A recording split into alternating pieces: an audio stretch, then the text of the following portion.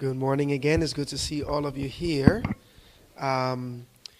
We are still moving forward, talking about the end times. If you guys remember, last time I was here, we talked a little bit about the last warning. Hey, this is going to happen.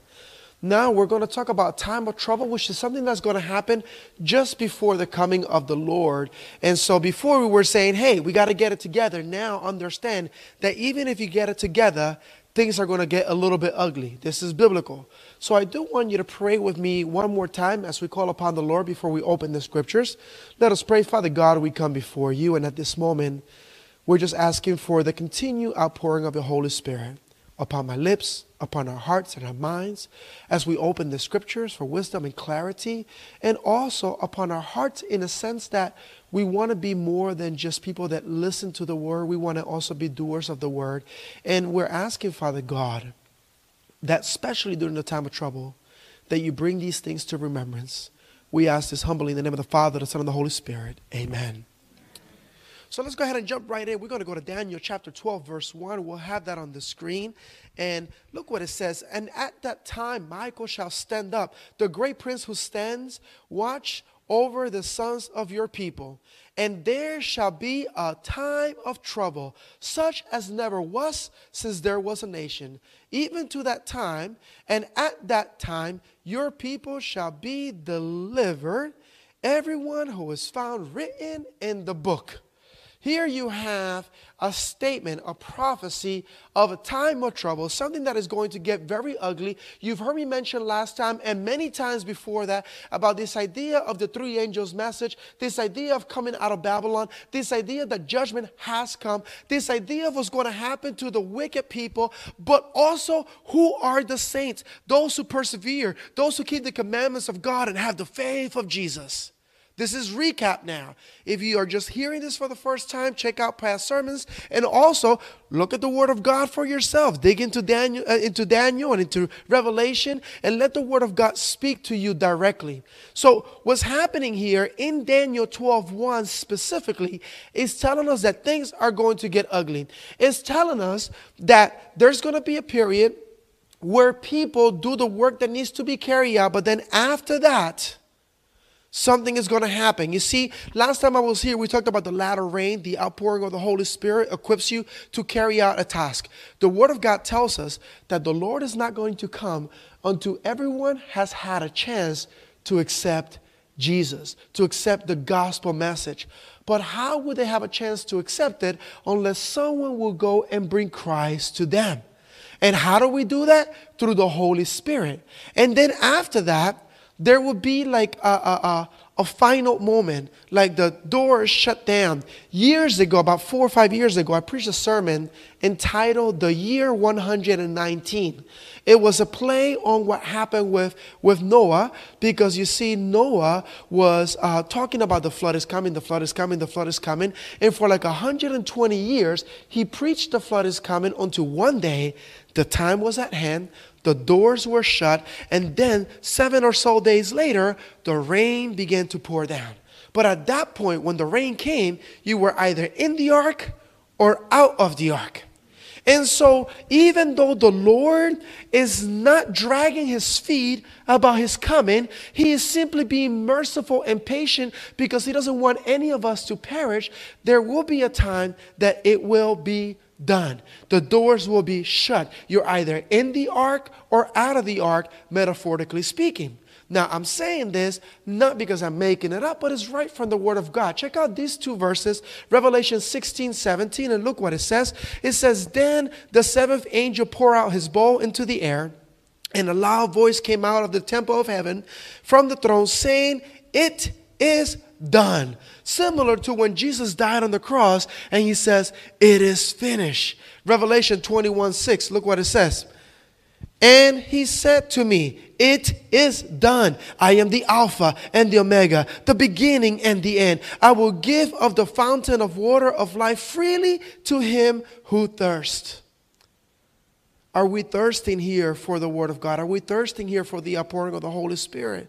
And so you have to understand that at this moment when it is done, every case has been decided. Remember the three angels' message in Revelation 14 where it says that the hour of his judgment has come? Now, the judgment is taking place right now. We are living on that. Remember, the Bible says that when the Lord comes, his reward is with him. That means that the case is being pleaded right now. First for those who are dead that once lived, and then for all of us who are alive. And once it is done, it is decided exactly who, what, when, where, and how. And so Christ has made atonement for his people. He has blotted out their sins. And those who have accepted it have received it. But those who have rejected it will not ever receive it again. Revelation 22:11, the very next chapter continues. He who is unjust, let him be unjust still. He who is filthy, let him be filthy still. He who is righteous, let him be righteous still. He who is holy, let him be holy still. It is done. And so I'm bringing this to you because I need you to understand, if you didn't get this from the last time, we're getting very close to the end. The Lord is being patient in his grace, but there will be a time that you're either in or you're out. If you're holy, let you be holy still. If not, then let you be not still. You know, that's the idea. This is biblical. This is prophecy. And so I want you to understand that it was not going to be all pretty. Things are going to get ugly. This morning we finished the 13th out of 13 Sabbath school lessons dealing with persecutions and times and troubles and trials and tribulations and all of those things, and how fitting that is with today's message. And it wasn't done purposely, but it just seems to be the way that it works out, which makes me wonder, what is God trying to tell us? Do we sense the urgency? Are we seeing the warning signs? See, you have to understand that here's why the time of trouble is going to happen. Things are going to get ugly. We must stand in the Word of God. Because of the troubles that come, those who stand on the Word of God are going to be then mistreated by our brothers and sisters, by our neighbors, by our parents, by our children, by our co-workers. Why? Because they're going to say to themselves, all this bad stuff is because of you Christians. Because you guys are not following what the government is saying. You guys are not following what the popular church is saying. You guys are just doing your own thing, claiming to be from the Word of God. And so it's your fault that this is happening to us. So off with your heads, because it is better to do that to you than all of us should suffer. Didn't they do that with Jesus? John 11:50, look what it says. You don't realize that it's better for you that one man should die for the people than for the whole nation to be destroyed. They did it with Jesus, and they're going to do it with Jesus' followers during that time of trouble, such as it has never been seen before.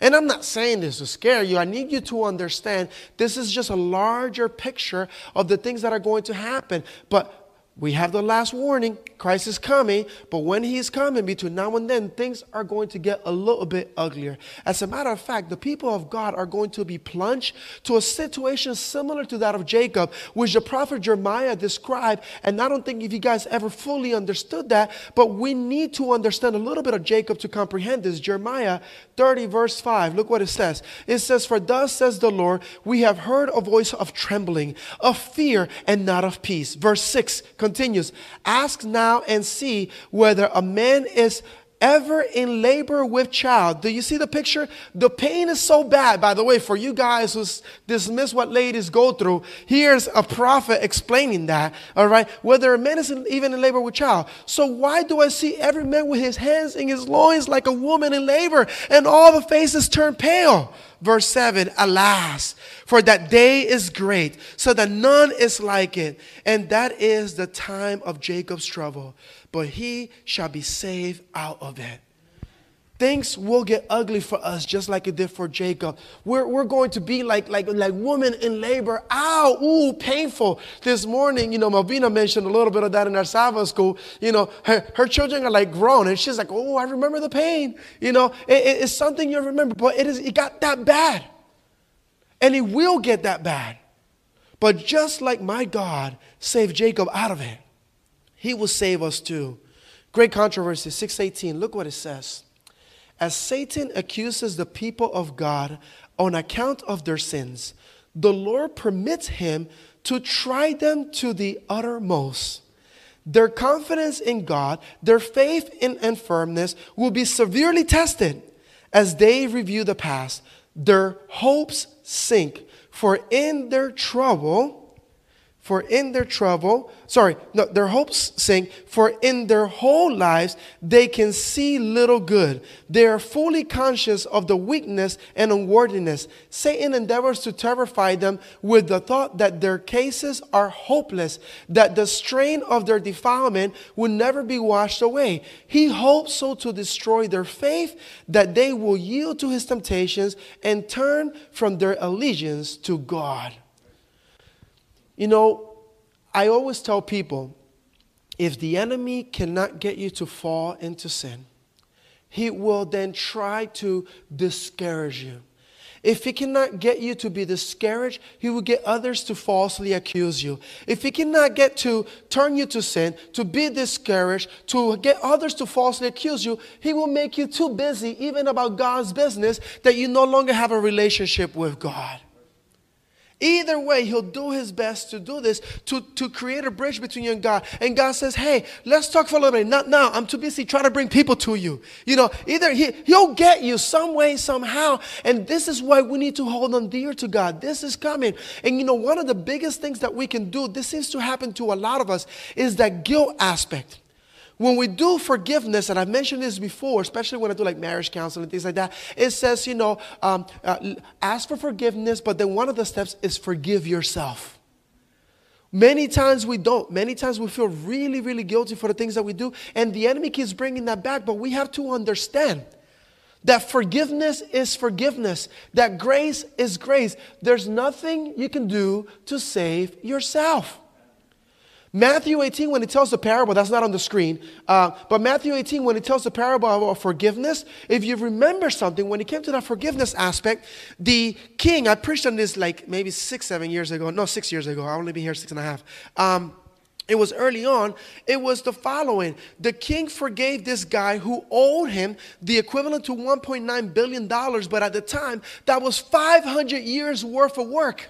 So when he begged and said, give me more time, I'll pay you back, he couldn't pay that debt. Yet when he was set free, he found somebody that owed him 100 days worth of money, and he didn't forgive him. And so the guy said, you wicked servant, why couldn't you forgive in the way that I forgave you? You may or may not be familiar with that story, but I need you to understand something, that the forgiveness that the king gave that servant of 500 years worth of work was only a debt that could be forgiven because it could never be repaid. And the sooner you realize that your sin, your filth, your dirt, everything that you possess is only something that can be forgiven. You cannot make yourself right with God. The minute you try to make yourself right with God, the minute you mess it up all over again. You need to let him be the one to change your righteousness for his. Revelation 5:20, look what it says. God's law was given so that all people could see how sinful they were. But as people sinned more and more, God's wonderful grace became more abundant. The more messed up you are, so you could hear better, the more messed up you think you is, my God provides a lot more grace. Don't you realize that? I mean, if you think about it this way, the more debt you have, the more money he puts out. Because he wants to forgive you. He's dying to forgive you. He literally died to forgive you. Do you understand that? But yet the devil will do his best to discourage you. Revelation 3:10, because you have obeyed my command to persevere, I will protect you from the great time of testing that will come upon the whole world to test those who belong to this world. See, you have to understand that things are going to get ugly. You may be feeling discouraged, but through God you can have peace. No matter what may come your way. You could be singing praises in prison. You could be asking for forgiveness for those who are stoning you to death. You could be there in the fiery furnace just worshiping with Jesus in your midst. I mean, understand that this is possible with God. Isaiah 27:5. Look what it says. And this is, by the way, you could ignore the rest of the message, but this text right here, I need you to take it home. or let him take hold of my strength, that he may make peace with me, and he shall make peace with me. You want to know how you can be made right with God? God gives you the strength. God is the one that is wanting to make peace with you. You're going through something, you feel distance from God. Hold on to his strength so that you could be right with him. This is like he writing a check and giving it to you. He says, okay, now give it to me. Like he's making all of the provisions for you. So understand that you're feeling weak, you're having doubts, you're struggling with something. Hold on to his strength. Take hold of it. See, there's going to be a time of trouble such as has never been seen before at all. There's going to be a trial that is coming, and all of us must be able to stand in front of God on our own. You cannot let your faith. I always ask people, I'm going to be meeting with Dennis later this week, and we're going to connect. And one of the questions that I always ask when I meet with people is like, so how are you? What was your conversion story? And just to get to know you. I just like to do that. When I meet with younger people, I ask them, what was the defining moment from when God was your parents' God, and then he became your God? Because you come to church. So when was it that, I go to church because with my parents. This is their God. When did he become your God? And so I ask that because you cannot be saved by your parents' faith. You cannot be saved by what the minister or anybody else says up here do. How are you with God? Have you personally taken a hold of his strength? Ezekiel 14:20, look what it says. Even though Noah, Daniel, and Job were in it, as I live, says the Lord God, they would deliver neither son nor daughter. They would deliver only themselves by their righteousness. And remember, their righteousness was his righteousness because they were holding on to him. So not even Noah or Daniel or Job could have saved their children. And so all of you here need to stand alone, take a hold of his strength. And it's going to get ugly, so we need to start holding on right now. One does not prepare for a marathon the day of the marathon. Okay, so you need to do that right now. Revelation 12:12, look what it says. Therefore rejoice, O heavens, and you who dwell in them. Woe to the inhabitants of the earth and the sea, for the devil has come down to you, having great wrath, because he knows that he has a short time. He knows he has a short time. And as the time gets narrower and narrower, he gets more reckless and more bold. But that means he's going to put more effort and more strength into deterring you. But God's people will not be misled.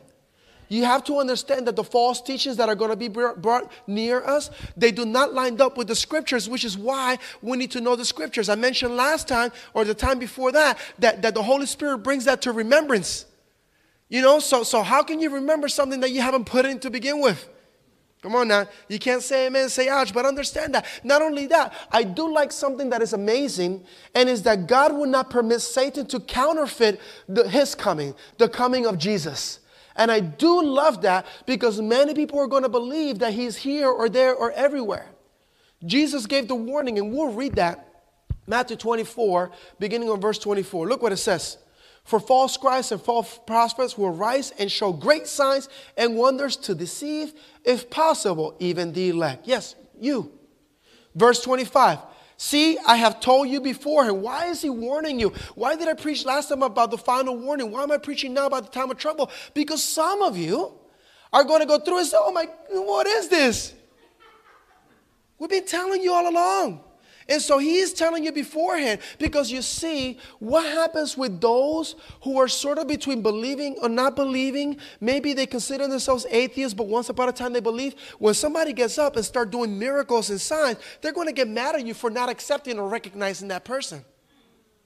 See, I have told you beforehand. Verse 26, therefore, if they say to you, look, he's in the desert, do not go out. Or look, he's in the inner rooms, do not believe it. Verse 27, for as the lightning comes from the east and flashes to the west, so also will the coming of the Son of Man be. You will see him. It's going to flash. Even when you're blind, I like my house super dark.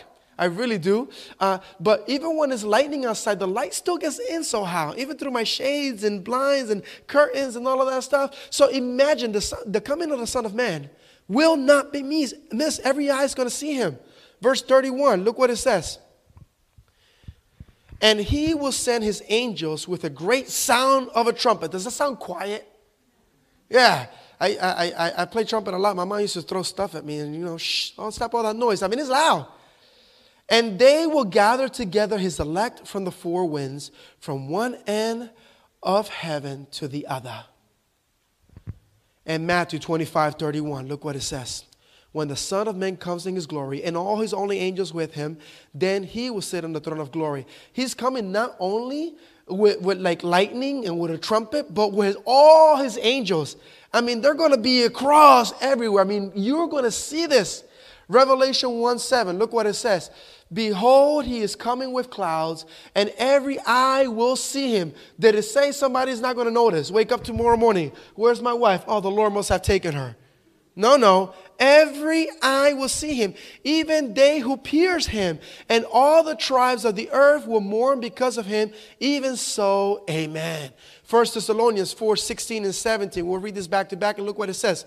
This is 1 Thessalonians 4:16 and 17. For the Lord himself will descend from heaven with a shout, with the voice of an archangel, with the trumpet of God, and the dead in Christ will rise first. Verse 17. Then we who are alive remain shall be caught up together with them in the clouds to meet the Lord in the air, and thus we shall always be with the Lord.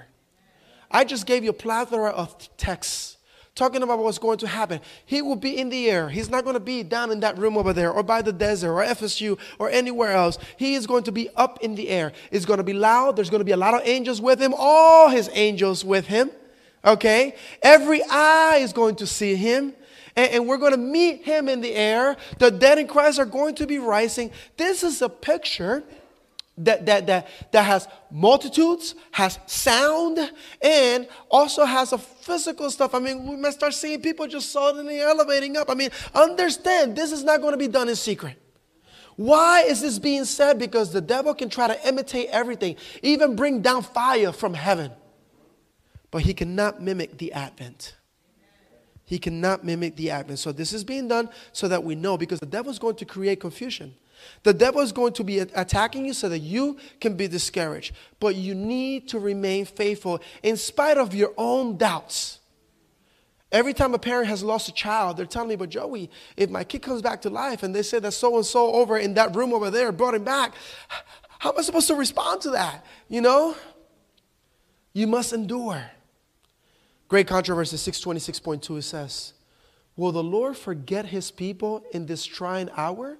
Did he forget faithful Noah when judgments were visited upon the antediluvian world? Did he forget Lot when the fire came down from heaven to consume the cities of the plain? Did he forget Joseph surrounded by idolaters in Egypt? Did he forget Elijah when the oath of Jezebel threatened him with the fate of the prophets of Baal? Did he forget Jeremiah in the dark and dismal pits of his prison house? Did he forget the three worthies in the fiery furnace, or Daniel in the den of lions?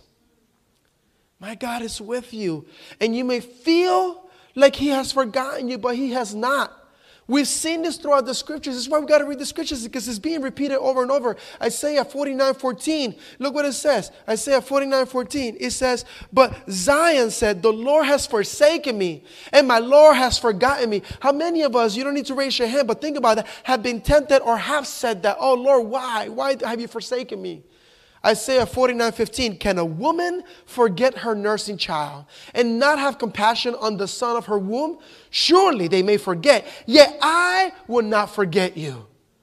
Do you understand that? I mean, first of all, you ladies will not forget that kid. But you still may, and God will not. Verse 16, see, I have inscribed you, this is prophecy now, on the palms of my hand. Your walls are continually before me. He's literally wearing the scars.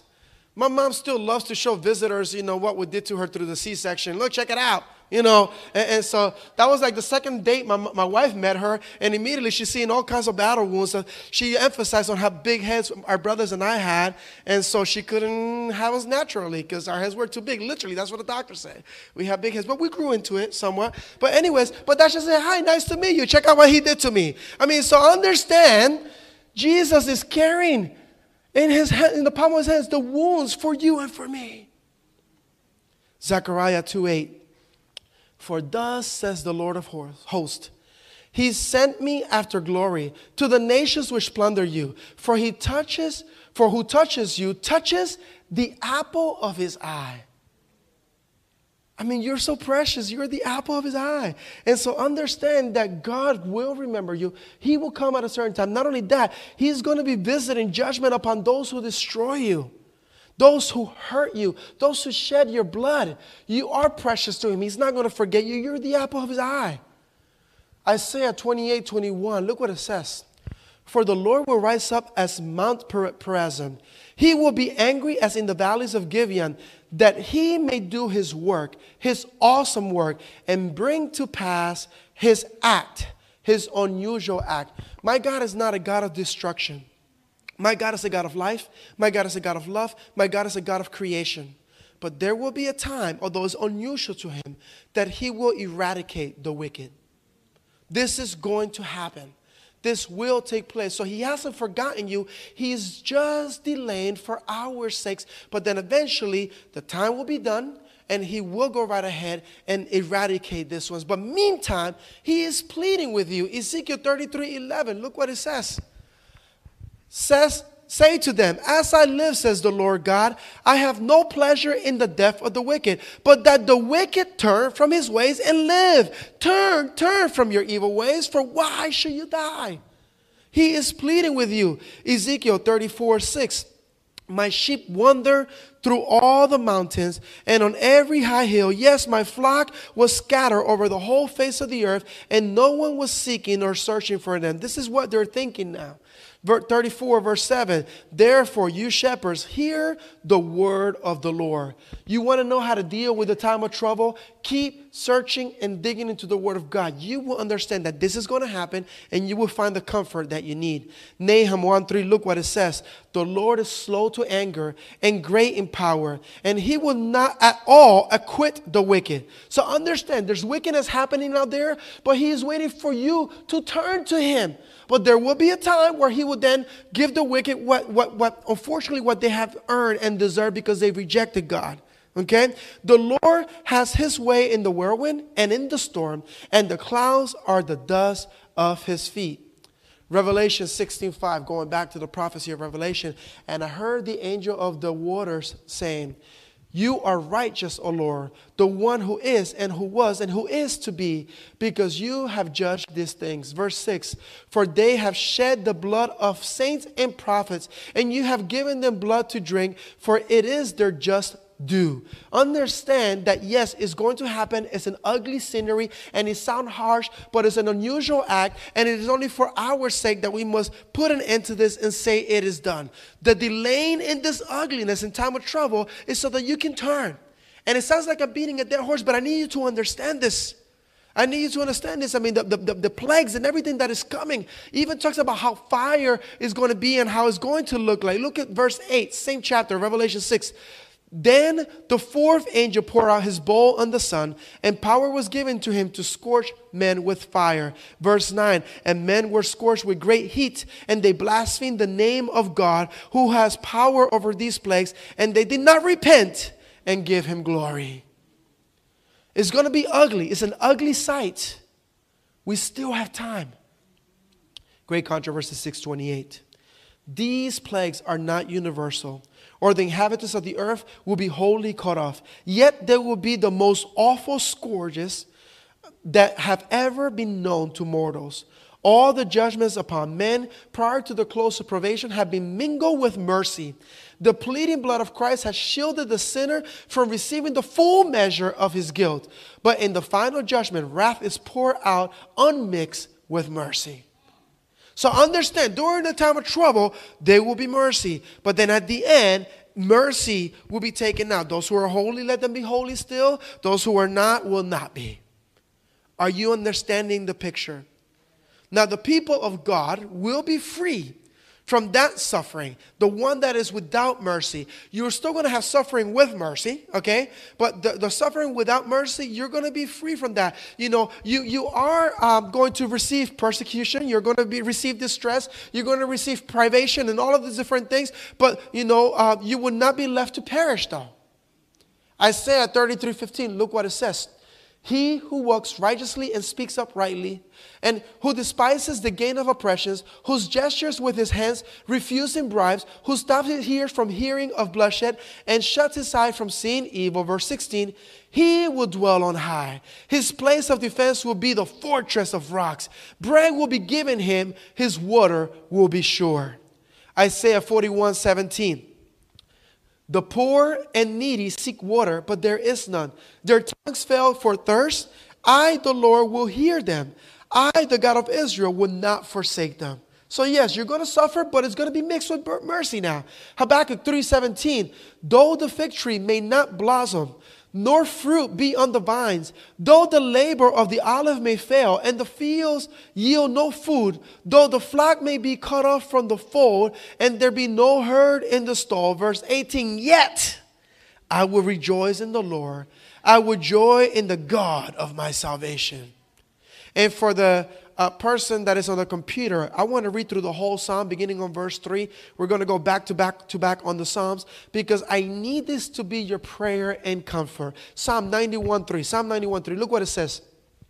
Surely he shall deliver you from the snare of the fowler and from the perilous pestilence. Verse 4, he shall cover you with his feathers, and under his wings you shall take refuge. His truth shall be your shield and buckler. Verse 5, you shall not be afraid of the terror by night, nor of the arrow that flies by day. Verse 6, nor of the pestilence that walks in darkness, nor of the destruction that lays waste at noonday. Verse 7, 1,000 may fall at your side and 10,000 at your right hand, but it shall not come near you. Verse 8, only with your eyes shall you look and see the reward of the wicked. Verse 9, because you have made the Lord, who is my refuge, even the Most High, your dwelling place. And verse 10, no evil shall befall you, nor shall any plague come near your dwelling.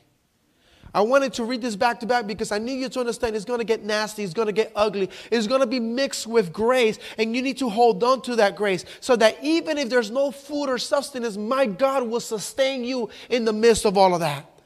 I see how individuals, when you study how many days can they go without water versus how many days without food before they perish. And other people have testimonies. Humans have endured and have lasted. Their sustenance, just like Moses, fed of God. And it is possible. It is possible that even in a drought, you may be satiated with rain. Even in the midst of chaos, you may be like the prophet who had a crow, a scavenger, not eat, but bring him food instead. Understand that my God will provide and will take care of you. You may feel like you're forsaken. You may feel like, why did the flood come? But I gave you the plans for an ark. Why we're in the furnace, but I'm here with you. So yes, you'll go through it. But you don't have to go through it alone. But it is coming. I have told you so beforehand. So we need to remember these words.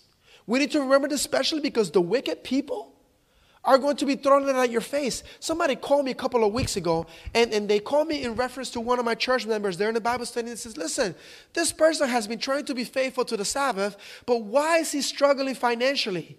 Why is it that he can't do this and that? He's killing himself. He's working 15 jobs. He's driving. He's doing this. He's all this. He's kept the Sabbath. Why haven't the Lord opened the floodgates to him? And I said to him, listen, I don't know that. Somebody was arrested and was beheaded. That was James. Another one was arrested and then he was set free. That was Peter. I don't know that. But what I do know is that no matter what happens here, we need to stay faithful to what doth says the Lord. And we need to praise him, whether things are great or through the storm. And you need to keep your faith. People are going to discourage you. You know who's going to be the worst at this? Your husbands, your wives, your children, your parents, your family, who's going to be like, where's your faith now? Why hasn't he delivered you? Matthew 27:42. He saved others. Himself he cannot save. If he is the King of Israel, let him now come down from the cross and we will believe him. They taunted Jesus. Why wouldn't they taunt you? So remember, I have told you this beforehand. Last two texts for today, and the person on the screen, the last one, leave it there the rest of the time until it's time for the song. Luke 18, verse 7. Look what it says. And shall God not avenge his own elect, who cry out day and night to him, though he bears long with them?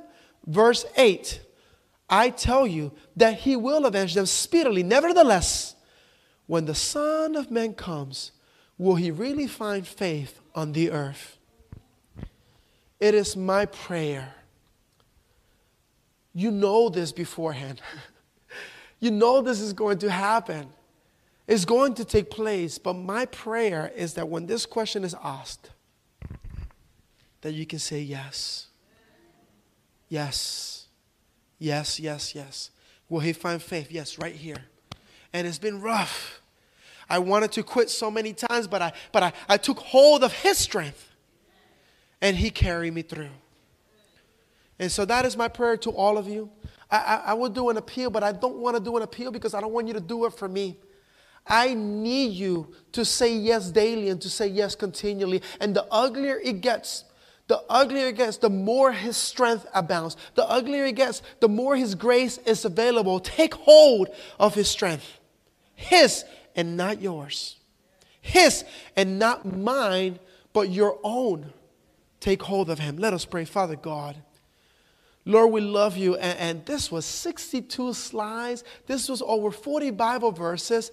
And there's still going to be some that are going to say, why are things so bad? Oh me, oh my. But Lord, it is so important that your Holy Spirit continue to pour us out in such a way that we are connected with you in such a way, that we have a relationship in such a way, that we are right in your presence, that you are right in our midst, that you are dwelling in our heart in such a way that when the time of trouble comes, not only do we remember the words, not only do we recognize where we are, that we are not alone, but you are within reach so that we can hold on to your strength. Because although I am weak, you are strong. Father God, I pray that the answer to that text on the screen is yes. Will he find faith in the earth? Absolutely. You've told us beforehand, and we are holding on to this faith. Bless us and keep us and help us walk in your ways in spite of what may come our way. This is my humble prayer. In the name of the Father, the Son, and the Holy Spirit. Amen.